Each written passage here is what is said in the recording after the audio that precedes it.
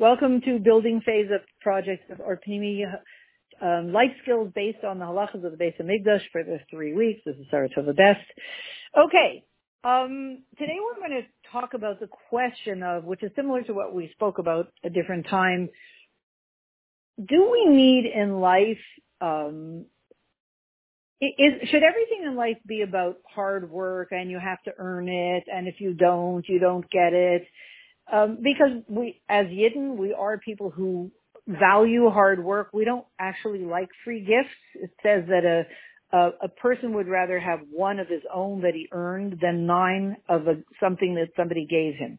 And especially as Jewish people, we see when the Yidden came to America, they really wanted to work hard, and they worked very hard to achieve what they achieved and acquire what they acquired.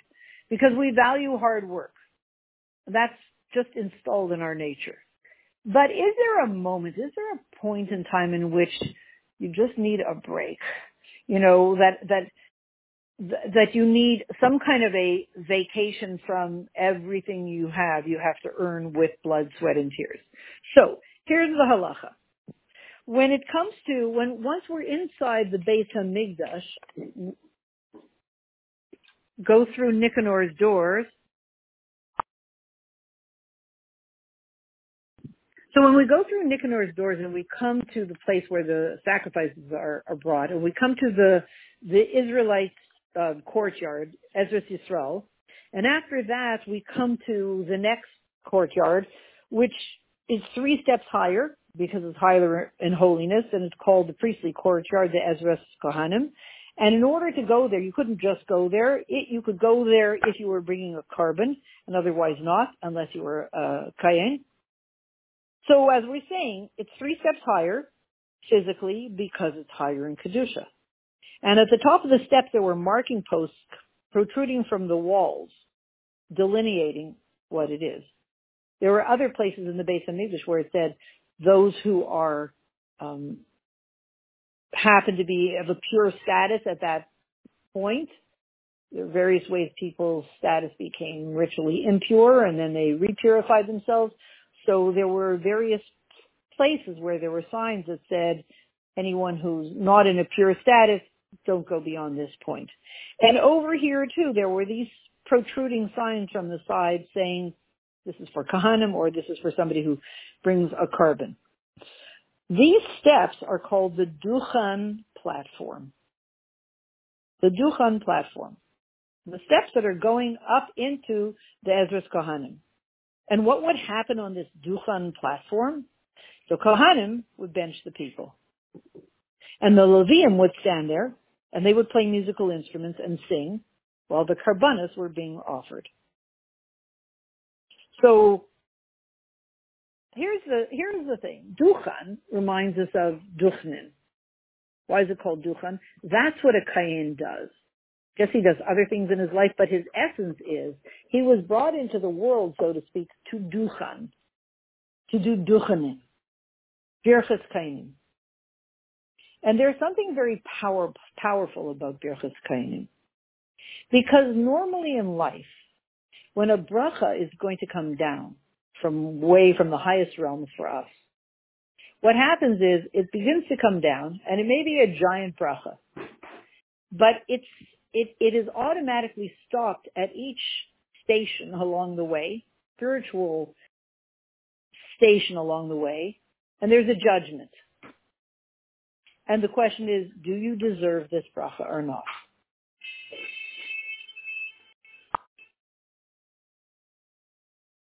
So do you deserve or not?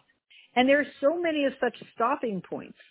With that same question asked, do you deserve this bracha or not? As this bracha is descending from one higher spiritual world to a lower, to a lower, to a lower, till the bracha finally comes down to this world after so many judgments and so many stoppings and asking, do you deserve it or not? What do you think's left at the bottom of the barrel? What do you think's left when it comes to you? Which explains to us in a way why sometimes we feel like, we get, unfortunately, these concealed brachas that kind of come in a different form. Because so many times the question being asked, do we deserve, the answer is bound to come up as a no at some point. So what did the Kohanim do?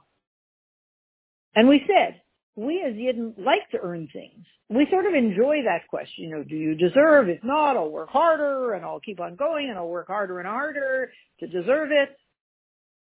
But there's also a place for a Yid that you just have to, let's just say, so to speak, have a break. And the Kohanim were given the slip of offering us that. Because when a Kayin benches the people, Birchas Kayinim, when he says, Yifrecha Hashem v'yishmerecha, Ya'er Hashem panav elecha v'yichunecha, Yisa Hashem panav elecha v'yasem lecha shalom. When that happens, what happens is, when they say that, they enable the bracha to go straight and bypass all the judgments. You're going from the 100th floor down to the first floor, to the ground floor. Those kind of elevators that they don't stop. It goes from 100 to 0 all the way without stopping, as opposed to the regular elevators stops the 99th floor and 98th, and people get on 97 and 96 and on and on and on and on. That's a slow elevator. But there's that one elevator that can't. It doesn't stop there. And that's what Birchas Kayinim is all about. The bracha goes straight from the top all the way down to the bottom without stopping.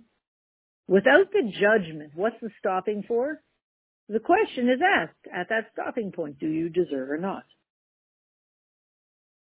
And Birchas Kayinim enables us to receive the brachas from them, through them, without the judgment. Unbelievable thing. And that for a Yid is crucial. As we said, you need to earn, and we like it. But we need to have that space too, where it's just, where there's an opposite energy.